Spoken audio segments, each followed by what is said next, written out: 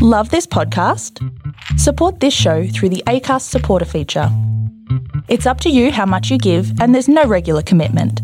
Just hit the link in the show description to support now. There's never been a faster or easier way to start your weight loss journey than with PlushCare.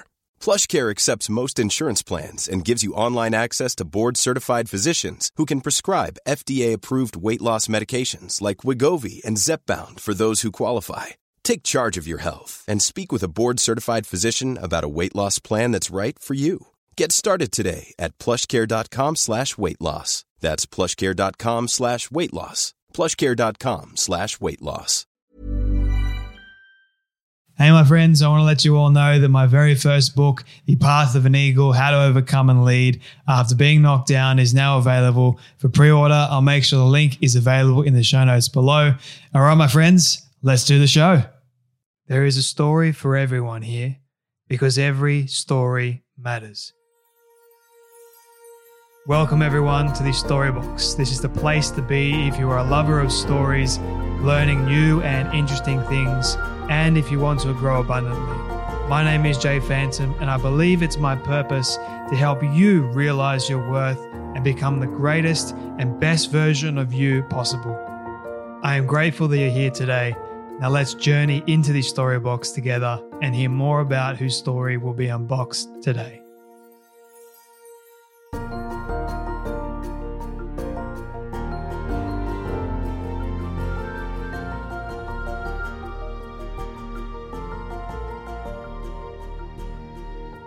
What if you could call in the one in 7 weeks? What if you could attract the love of your life in that time period, 40-something days? Would you do it? What if you could have a thriving and lasting relationship with someone, romantically, that is? Well, my guest today is none other than the amazing Katherine Woodward Thomas. Now, she is the best-selling author, the New York Times best-selling author, I should say, of Conscious Uncoupling, 5 Steps to Living Happily Even After, which is nominated for a Books for a Better Life award. And she's also the national best-selling author of Calling In, you guessed it, Calling In the One, 7 Weeks to Attract the Love of Your Life. She's also a licensed marriage and family therapist and teacher to thousands from all corners of the world in their virtual homes and in person as well. She's got a number of courses as well.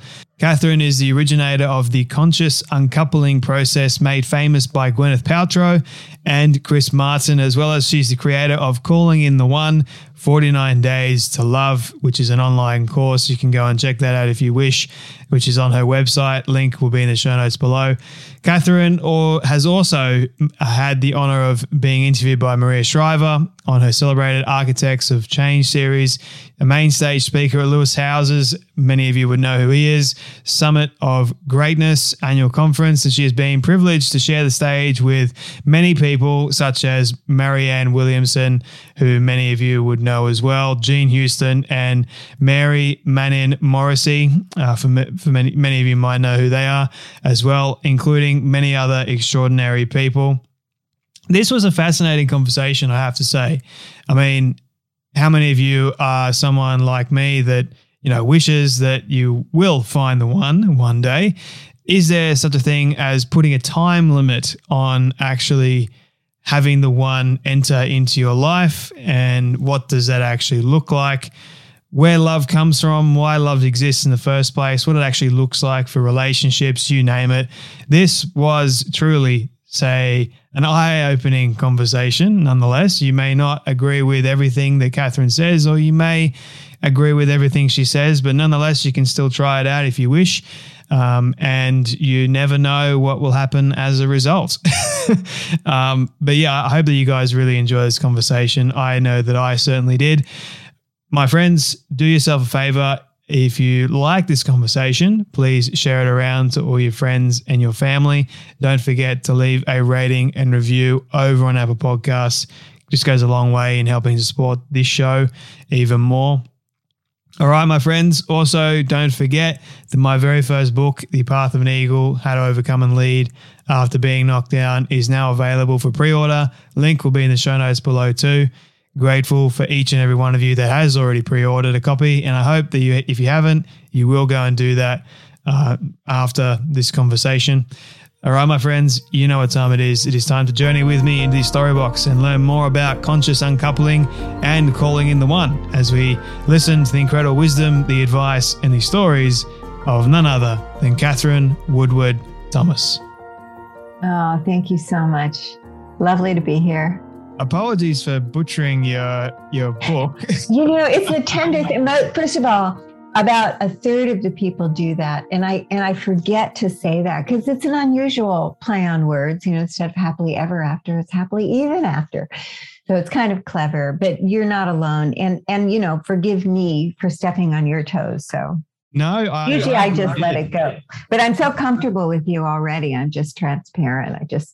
I appreciate you being transparent and for correcting me because I want you, it's your work and I butchered it. So I feel bad for butchering it. So thank you for correcting me on that front. And would you believe that I actually did practice before doing it? But I think in the moment, my brain just, and my eyes. Practiced. Thank you. That's so sweet. That's so sweet. Thank you. A lot of fun, but it's so good to have you here, Katherine. Cannot wait to dive further into your story. Before we do that, my very first question for you is, what does success look like for you? Oh, that's a great question. I think we're all redefining success right now, really. We've been inside a very narrow perspective of success being, very top heavy with fiscal goals. And I think that at this point in our collective journey, it's becoming very clear that it's insufficient to simply be ambitious for ourselves alone, that we need to actually start to be ambitious for the human race. So that's how I am redefining success, is to be a great team player, a motivator, a way shower, someone who generates hope, who generates the love that's missing, the relatedness that's missing, the healing that is missing. And to me, that's the game we're all inside of right now. You mentioned all these wonderful things just a moment ago. What does that look like on a daily basis in terms of your practices? Yeah, beautiful. Well, I've been working a lot with a system that I'm developing called the Future Self System. And that means that we start with the happy ending we desire in any given area, and in particular in the area that looks ridiculously impossible, so that happy ending looks like a completely unreasonable goal to even, think, let alone speak out loud. So, on a practical level, some of us struggle in relationship and love. And you say, by this time next year, I'm going to have an engagement ring on my finger. I'm going to be with the great love of my life. We're going to be planning our, nuptials and, in a state of complete gratitude and joy. Or if somebody who is $100,000 in debt, you're going to say, I'm going to have $100,000 in the bank in savings and be debt free. So you kind of start with an unreasonable future. And on a collective level, that might look like, we've reversed climate change. The children have hope. America seems to have solved its, bipolar problem. And actually, we are actually really in a dialogue that is productive and working things out together. Democracy is protected throughout the world. I mean, that's what the future is that we all desire. The forests are coming back. The fish are coming back. All of the oceans are being restored. So wouldn't that be, a beautiful future? So I think, we've all kind of collapsed into dystopia pretty quickly. And a lot of our images coming out of Hollywood. Please forgive me. I'm from California. I got to go down and talk to my colleagues down there because they're just one negative image after another. I'm like, no, don't you remember that part in the Bible that says, without a vision, the people will perish. Let's give people a vision, something to aspire to. So I like to start with the future. And I like to work backwards from there. And in particular, with the positive possible self of that future fulfilled. Because from a metaphysical perspective, whatever we're focused on grows, and wherever we are centered at the level of identity is where we are generating our lives from. So it's very important to start from there and to name kind of the self that we have been overly identified with. It might be a traumatized self, but some limited version that came from wounds, or it was passed down through the lineage. And to wake up to what's really true. And I say wake up like you feel it in your body, like, oh, I am more than good enough, or, oh, I didn't come here to be alone. I came here to love and be loved. And I have the power to create that, right? So that's a somatic waking up. And then it's to look at how we've been responsible for generating the old story and how we show up habitually, covertly, unconsciously, and to deliberately take on this path of development. So what does it look like on a daily basis? It looks like you start on your meditation cushion. And, I'm all for TM and where you empty your mind and just, but that this is a different kind of meditation. It's a more intentional creation of the future. So what you do is you try on the future you desire. And in your imagination, you imagine that you're living it right now. What does it taste like? What does it feel like?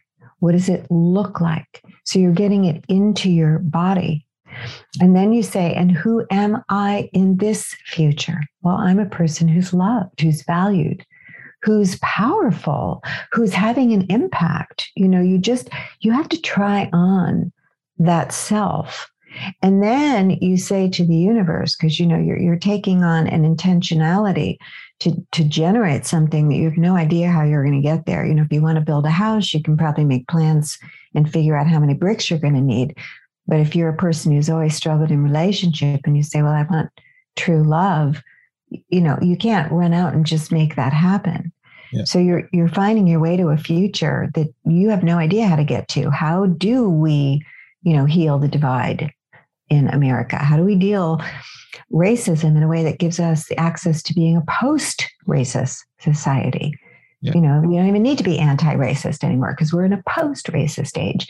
So, what does that look like? How would we possibly get from where we are to there? Well, that you need to be listening to the universe. So it's a lot of faith. And you say to the universe, with your vision now, back to your vision on your meditation cushion, what would I need to let go of to find my way to that future? And you listen. And usually the answers kind of come when you ask a question. You just kind of know.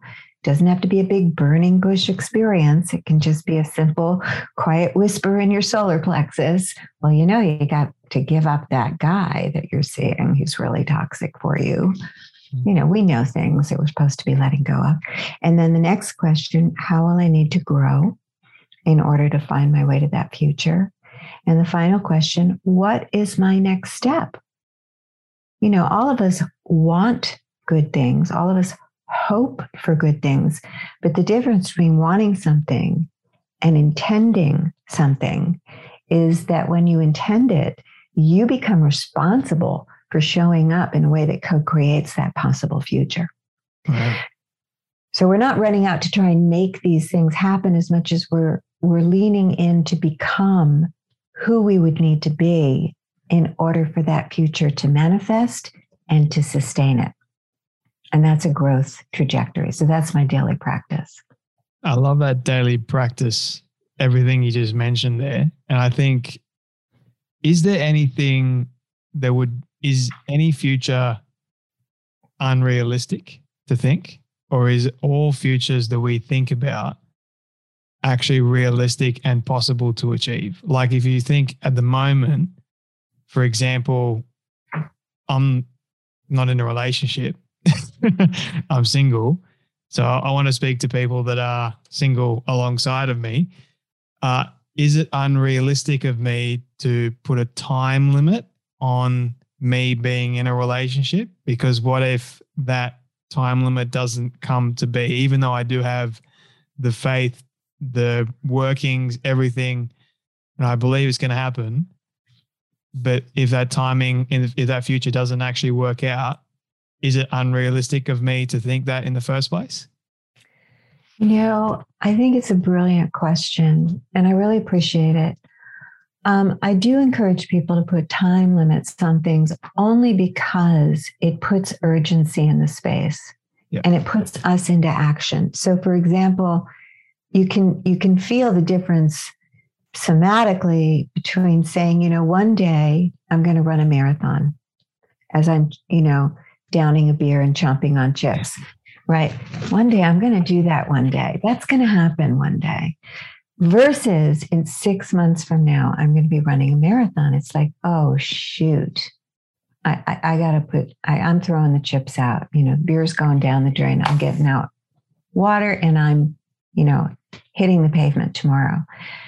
So it puts you into a sense of urgency in terms of the transformation you need to engage immediately. So the date is not to try and force the universe, because who knows, maybe your perfect person is just in the midst of a divorce and the timing isn't right for her. But the game is then becoming who you would need to be to have that happen. And I find that, once you start to get into integrity with that future, now there's things to give up. I mean, that's what calling in the one is all about. Mm-hmm. There's a lot to give up because there's parts of us that actually don't really want relationship.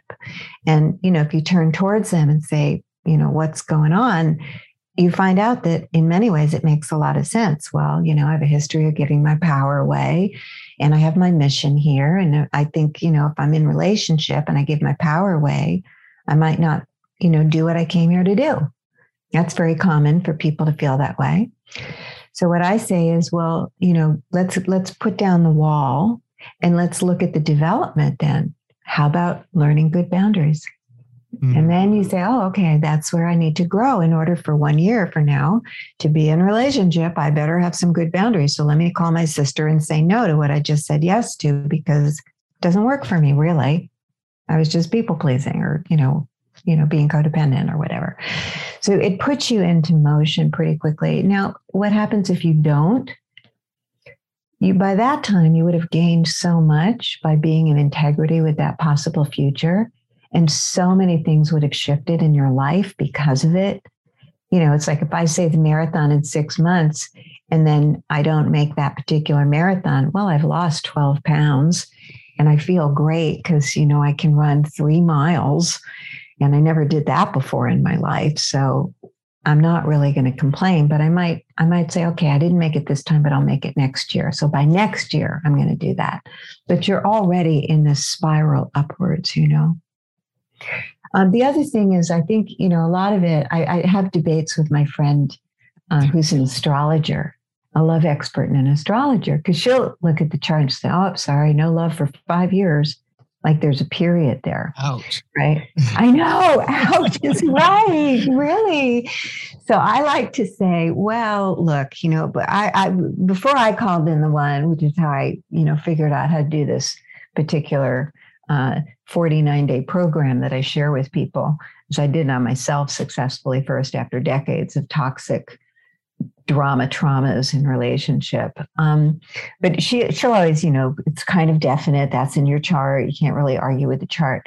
But I always tell her, look, I had astrologers, I had numerologists tell me, sorry, you're never going to get married in this lifetime. It's not going to happen for you.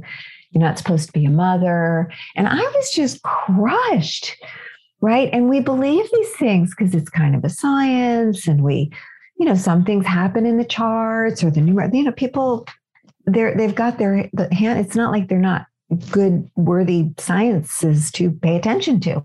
Yeah. But I like to say, look, if I came in as a soul and my chart was a particular way, and I said, oh, I'm going to choose that chart because I don't want relationship. I'm going to go for mission. But then I get to the planet and I say, I didn't actually realize that this was going to be so lonely or so hard. And I actually need the support of somebody to me realize my mission. I'm changing my mind. I'm changing the game, God. Universe, pay attention. I'm planting my stake in the ground. This is the future I'm standing for now. I know I chose that before because there's nothing more sacred about you before you incarnated than you right now. Yeah. And I think we're all kind of asleep to how much power we have to influence what happens or does not happen. But it starts with commitment, intention, and commitment, and then a kind of a co-creative partnership. It's almost like, we know this for artists. Elizabeth Gilbert wrote that great book, Big Magic, and she's talking about listening for what's wanting to come through you. It's the same for all of us with our lives. It's not just, the canvas or the typewriter, for lack of a better word, because I lived in the days of typewriters. You wouldn't know what the typewriter is, I'm sure. I love typewriters. Okay, you love typewriters. Okay, they're iconic. There you go. So, but it's not just like the art, the novel, it's your life. It's your life. What's wanting to come through you as a social artist, as a social being, as someone who chose to be born at this particular time on the planet. I think we all feel called right now. Yeah. And so it is a certain way of being in relationship to life. It's a different system than the more logical system that most of us are used to and masters of.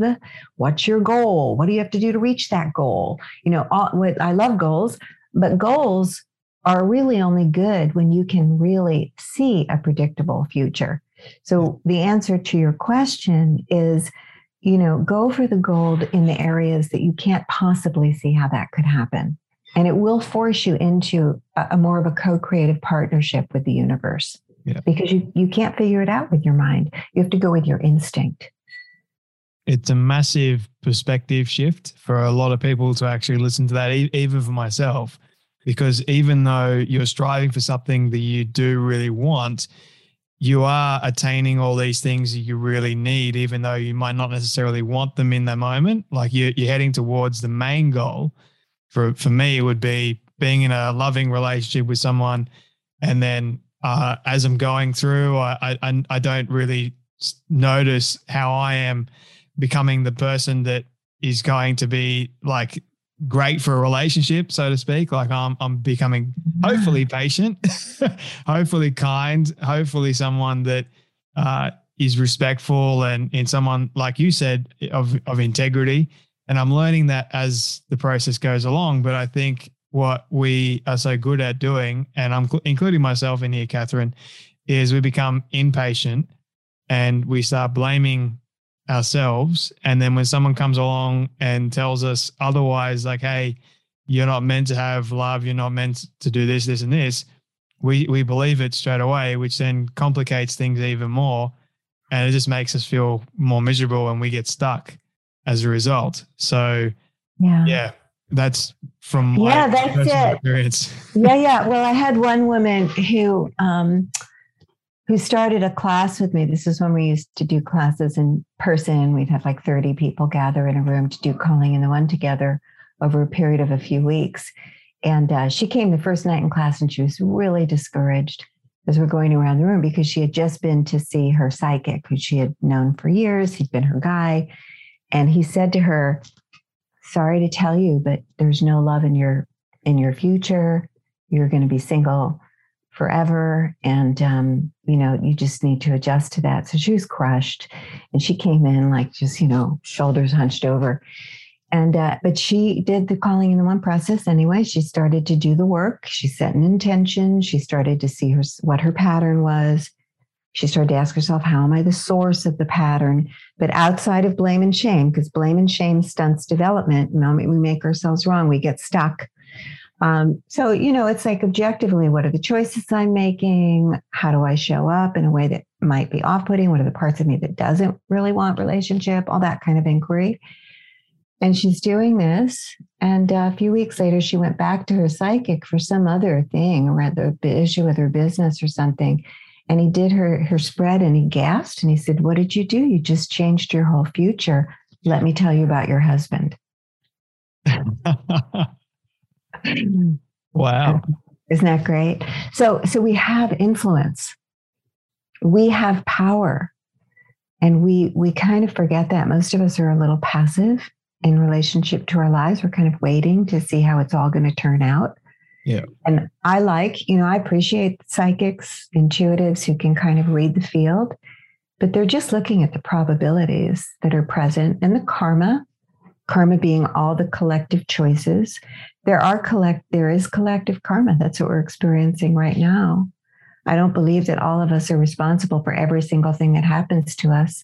Certainly all the victims of, school shootings, the parents who are heartbroken, they didn't do anything to create that.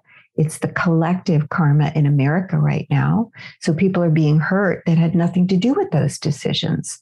Yeah. Nothing to do with those actions, because we all belong to each other. And, even though we like to think of ourselves as completely autonomous and independent, we're not actually. We're very relational. So I understand that there are things that are already in motion. And I do understand that that's what's feeding the dystopian visions of the future. But I do have a message that we have much more power than we give ourselves credit for. And it begins with the willingness to say, what are the possibilities of a positive future? And in any area, even if you're feeling it's only 3%, hey, stick your foot in the door of that opening. That's the one that's worthy of your attention. And to begin to cultivate who you would need to be for that future to happen. This is us as deliberate creators of the future. So everyone can have the one for their life at some point. Is that right? I think that we can all have what we are really willing to stand for. And, and I'm also realistic. And if you were born with cerebral palsy and you say, I want to run a marathon, you're probably going to need a special wheelchair to do that. Yeah. Right? So there are limitations to the physical realm. But most of us are way overly identified with the limitations, and we're collapsed into that center. And one of the reasons, I'll tell you why. First of all, the way that we're doing our own inner development work, and now I'm putting on my psychotherapist hat, but the way that we're doing it, where we're only looking backwards, at some point, we have to be aware that we don't want to get in danger of spending too much time on my mother, my father, my older brother, my crazy Uncle Joe, or whatever, or my teacher, and this happened. So we have to do the trauma recovery work. And you don't want to spend so much time back there that you solidify the self that you created in response to the trauma. So for example, if your mother was a narcissist, if you only look at that, the invisibility that you felt, the not good enoughness that you grew up in, it's hard to overcome that by looking backwards alone. You have to look into the future. I'm a person on stage who's being received. My message is delivered. I'm visible in the world. And I only relate to people. I only have people in my inner circle where there's mutuality and I see them and they see me. Who would I be in that future? What's the missing growth and development? Well, first I have to see myself. Yeah. Because when my mother didn't acknowledge my feelings, I never learned what they were either. So I'm really good at seeing other people, but I don't even remember to check in with myself. What are you feeling, Katherine? Yeah. Right. So there's development in that journey. So the reason why we have so much resignation is because we're overly identified with the self we created in response to trauma. And we think that's who we are, but it's not who we are. It's the traumatized self. And so I look to wake people up to the true self. The second reason, Jay, that we are really resigned is because we feel very victimized and powerless against most of what happens to us and the patterns that we struggle with. Even those of us who've done a lot of work on ourselves, we still feel kind of victimized, like, oh, now I have love avoidance, or now I have anxious attachment because, my mother or my father, and he cheated and she, was depressed or whatever it is, in and out. now I'm kind of stuck with this. So we feel very victimized by our own consciousness and how we internalize the imprints. Inside of that, we're not seeing how it's happening through us, right? So in the invisibility, how is invisibility happening through us? Well, it's very simple. I have my first attention on the other person, and I have an assumption they wouldn't care about my feelings and needs, so I never presence them, and I don't give the other person a chance to actually demonstrate that they would care about my feelings and needs. Or I skip over the red flags that when I do express my feelings and needs early on in the relationship, that the other person dismisses them, steps over them, ignores them.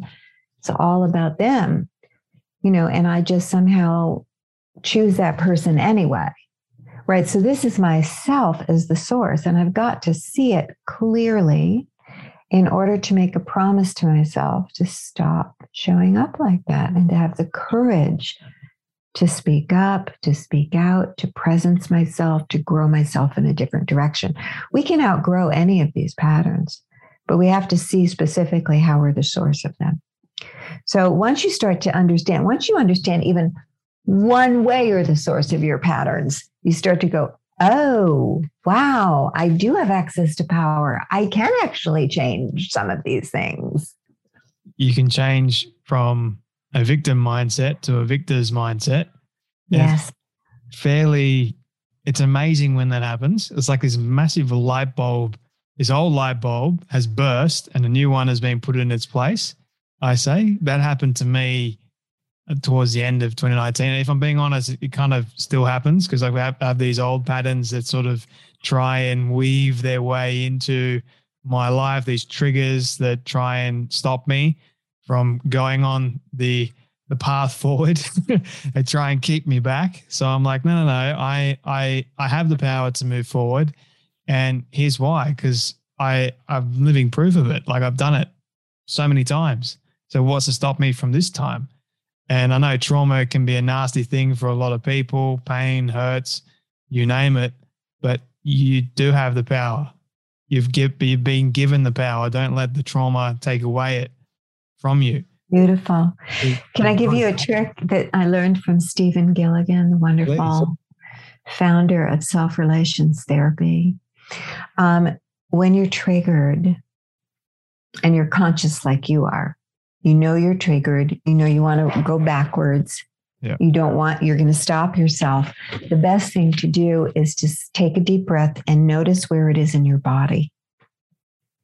Right? Because usually it's going to be your solar plexus. It might be your heart. Some people, they say it's their throat. Their throat is closed. I always tell people go to the lowest part in your body because it might be multiple places. Put your hand there and say, what's the I am? What's the assumption that I'm inside of right now? Because that's the collapse. Oh, see, I'm not good enough. Yeah. Oh, see, I'm not safe. Oh my gosh, I'm not wanted again. So see if you can name it. You might name it as a belief about others, like I'm invisible and no one cares about me.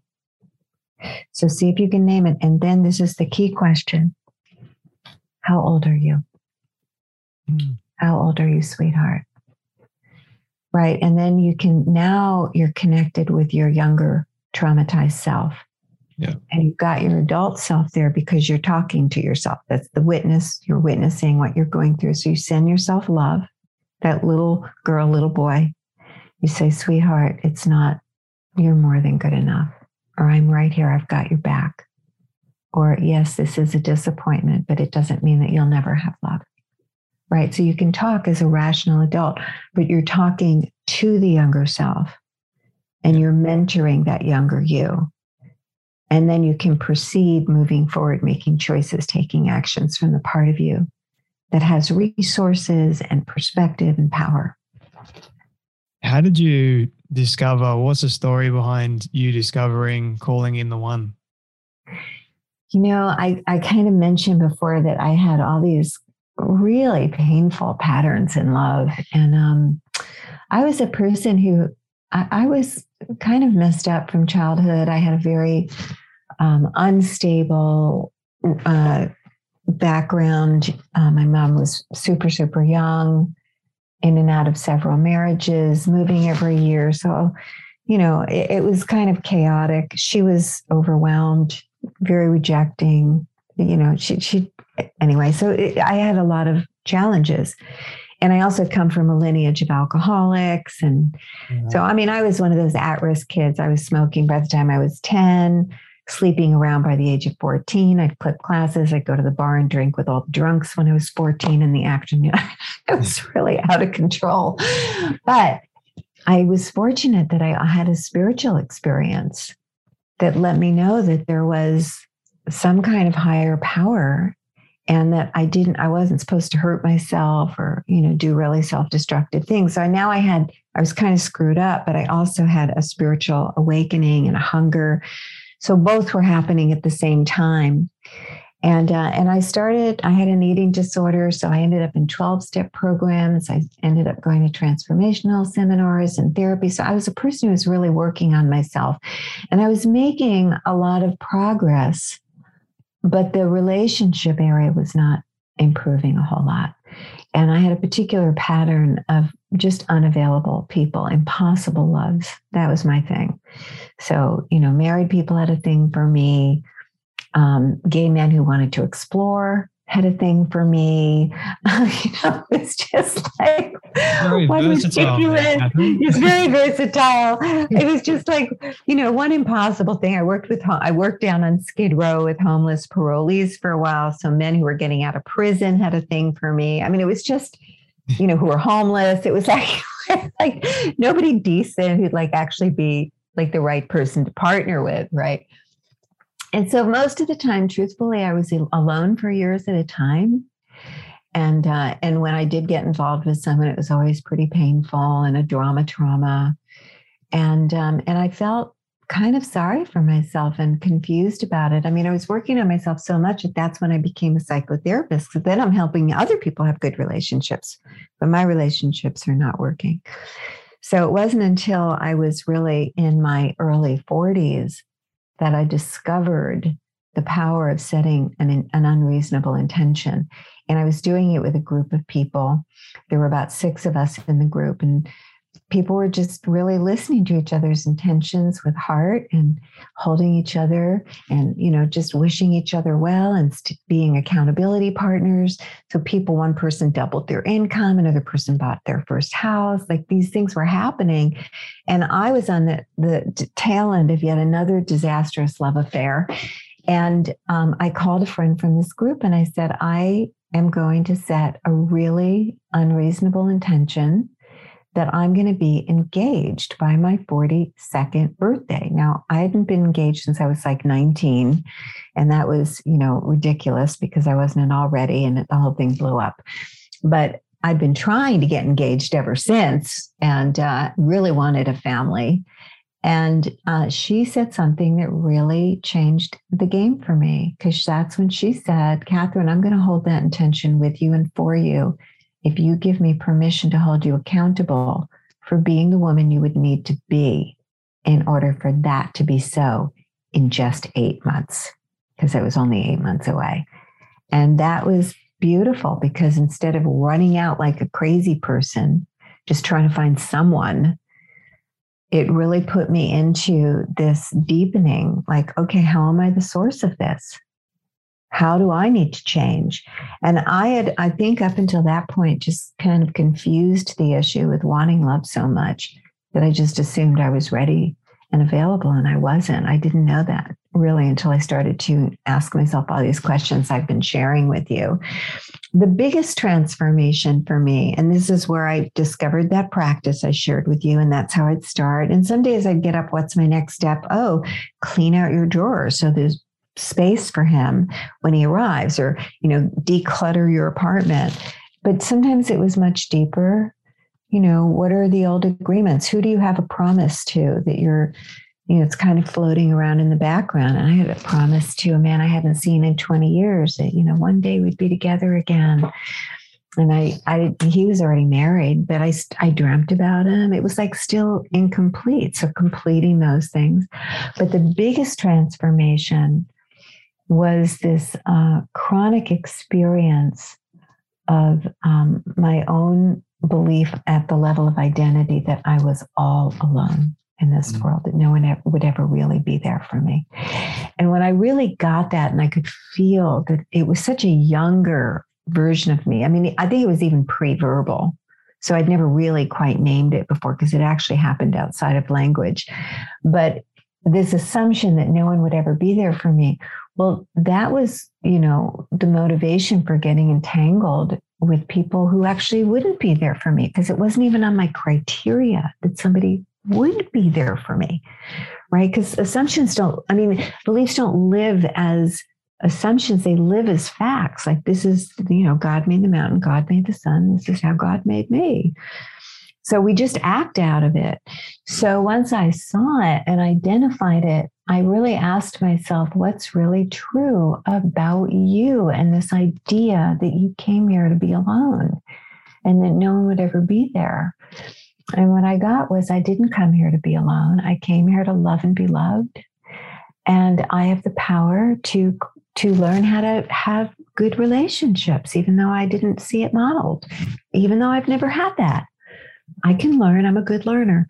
So once I woke myself up and I started to show up and started to then take responsibility for how I was showing up in ways where I was generating aloneness with my profound self-sufficiency or my lack of willingness to be vulnerable, really, or kind of self-abandoning to avoid any conflict with anyone, because it always seemed like the beginning of the end. I really owned that, and I started to really take seriously growing myself capable of navigating conflict, present to myself at all times, willing to take the risk to be vulnerable. The moment I started doing that, everything changed. Yeah. Everything radically, rapidly changed. It was actually quite shocking. And I kept doing the morning practice, and a few weeks in, I started to imagine this man from 6 years before and get this feeling like I should call him, but I kind of messed it up with him 6 years before that. Very, wonderful man. And I put it off because I was embarrassed. Went to a church service. I'd been going to this church for 10 years. I'd never seen this man. His name is Mark. And I see him across the parking lot. I feel shy again. I don't go say hello, and he leaves. So we didn't connect.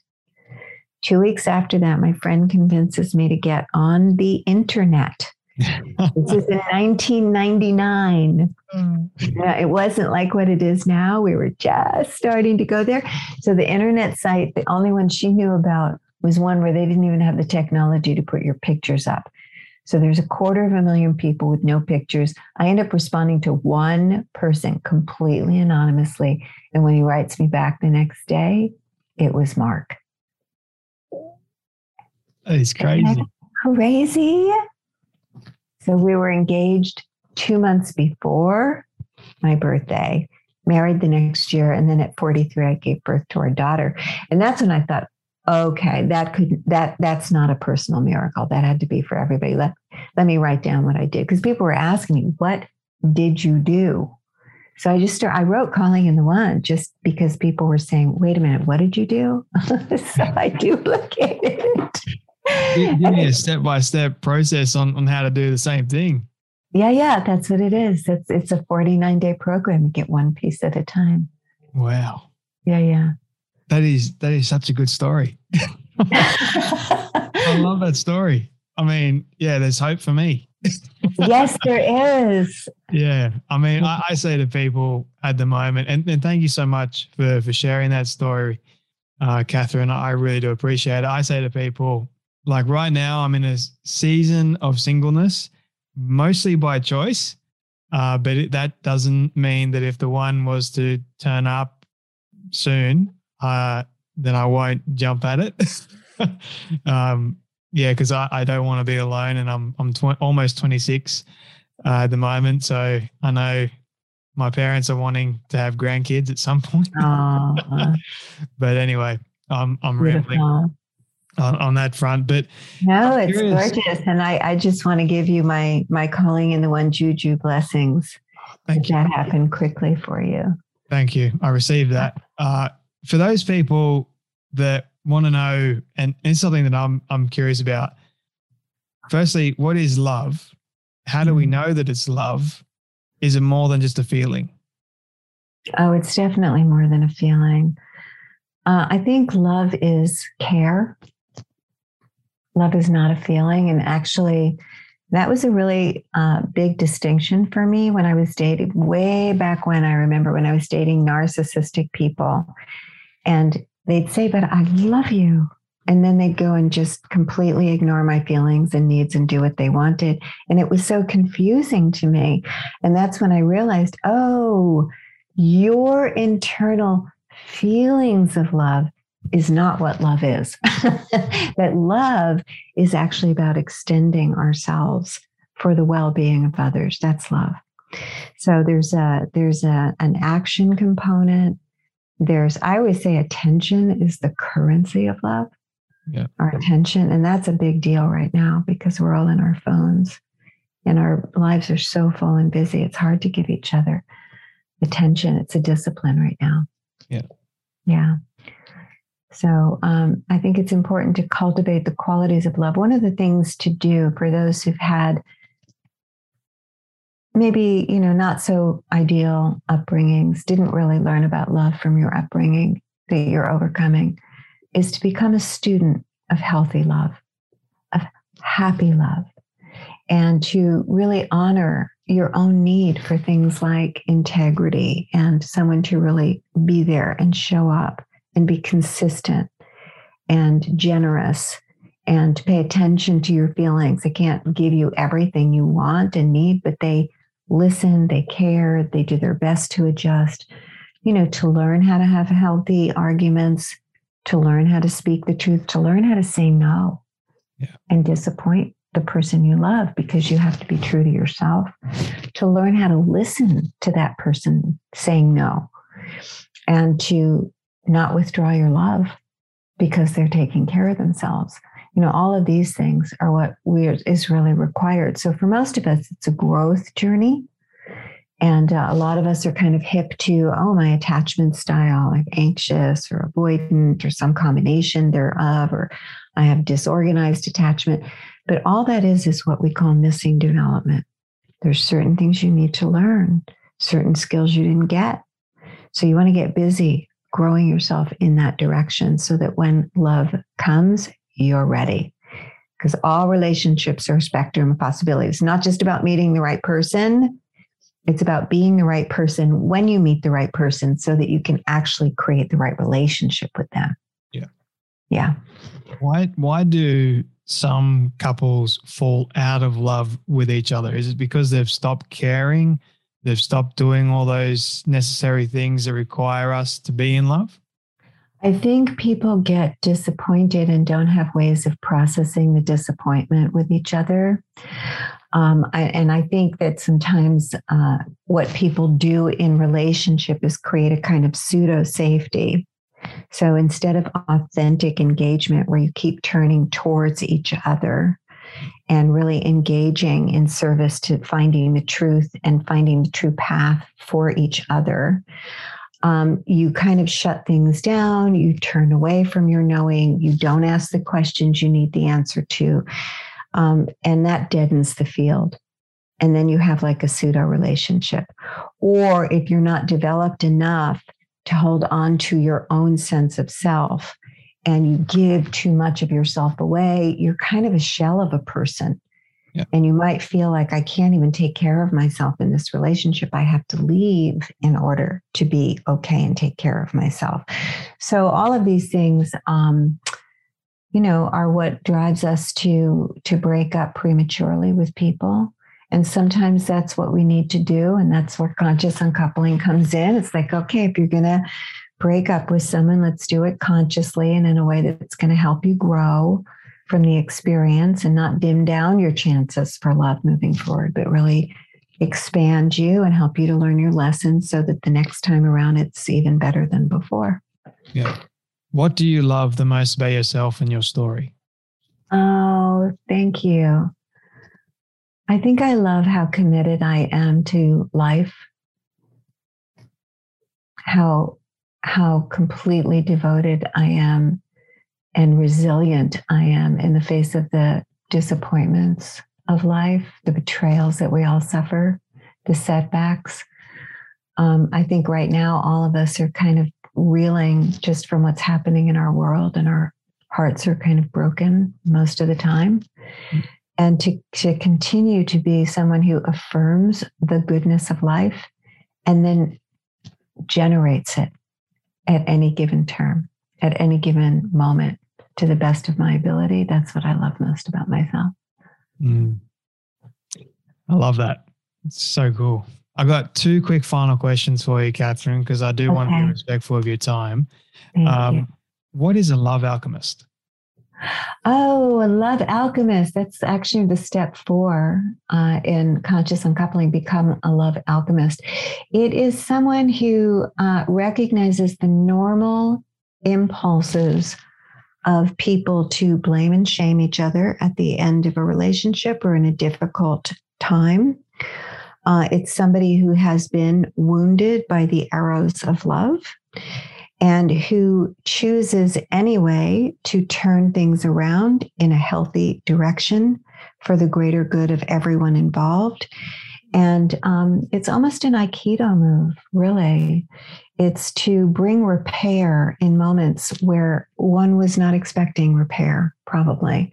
One of the metaphors for being a love alchemist is kintsugi, which is a Japanese art form that when you have a pottery piece that's broken, you repair it with gold so that the repaired pottery becomes even more valuable than the original pot was, because you validate the value of the pot by how you choose to repair it. So step 4 is about really this decision to do exactly what I was just saying I like about myself, to love in the face of no love, to be a generator of goodness, healing, light, happiness, well-being, even in the face of intense disappointment, intense sorrow, intense betrayal, to be willing to take responsibility for your part and make an amends and clean up your side of the street, to not allow someone with the lesser consciousness to determine the dynamic between you. All of these things are what being a love alchemist is. Interesting. Very interesting. Thank you so much for your time today, Katherine. This is my final question for you. I've loved this conversation. I feel like I could talk to you for a lot longer, but this question is a hypothetical one, but I want you to imagine with me for a moment that you've been able to reach the age of 100. All your friends and your family have decided to put together a film for you of everything you've ever said and everything you've ever done. Don't ask me how in the world they got it all. We'll call it magic for sake of argument, but they've been able to get it and show it to you on your 100th birthday. What do you want that film to say and to show about your life? I would hope that the film was watching the people who were listening, and the tears in their eyes of relief, of hope, of possibility, and of healing. That's what I would hope to see, because I think it's all we take with us anyway. Yeah, it's beautiful. Where can people connect with you, Katherine, buy your books and learn more about your work? Yeah, thanks. Just on my website, KatherineWoodwardThomas.com. And I am just launching right now. I think we're going to get it up this week. But anyone who joins the Love Out Loud list, we've been sending messages, but I'm just about to go into a writing period. So I created a really special ebook that I think is good enough to be selling on the shelves of the store. Sometimes people slap together ebooks, but this one really has great information in it. And I just want to give it to people. It's just less, it's wisdom messages on love. And then there's practices on how to embody that and live that. I'll make sure everyone knows where to find you. I personally think you're amazing, Katherine. Thank you so much for joining me today on the Storybox podcast. Thank you. It's been a joy. I loved all your questions, and I really appreciate you a lot. And thank you for your vulnerability and transparency. I know that I know that you're going to be very, very happy in love. I can see that for you. I really don't like this part because it means that sadly we have come to an end of yet another story. I just want to say thank you to all of you for tuning in and listening to our guest today. It is my prayer that you would have felt inspired, motivated, challenged in some way, and that you would have learned something new as well. If you would like to hear more amazing stories like this one, you can do so now by searching up the Storybox on all podcast platforms. It is that easy. And if you did get something from today's guest, please do share it around with your friend or family member who you feel could benefit from hearing today's story. And before you go, I greatly appreciate it if you could spend 30 seconds leaving a rating review over on Apple Podcasts. It goes a long way to reaching more people and building this community of the Storybox. Let's start changing lives through powerful stories like this one you heard today. Your support is always greatly appreciated. Until next time, when we dive back into the Storybox, I'm Jay Phantom, and don't forget, your story is worth more than you know. I'll catch you then.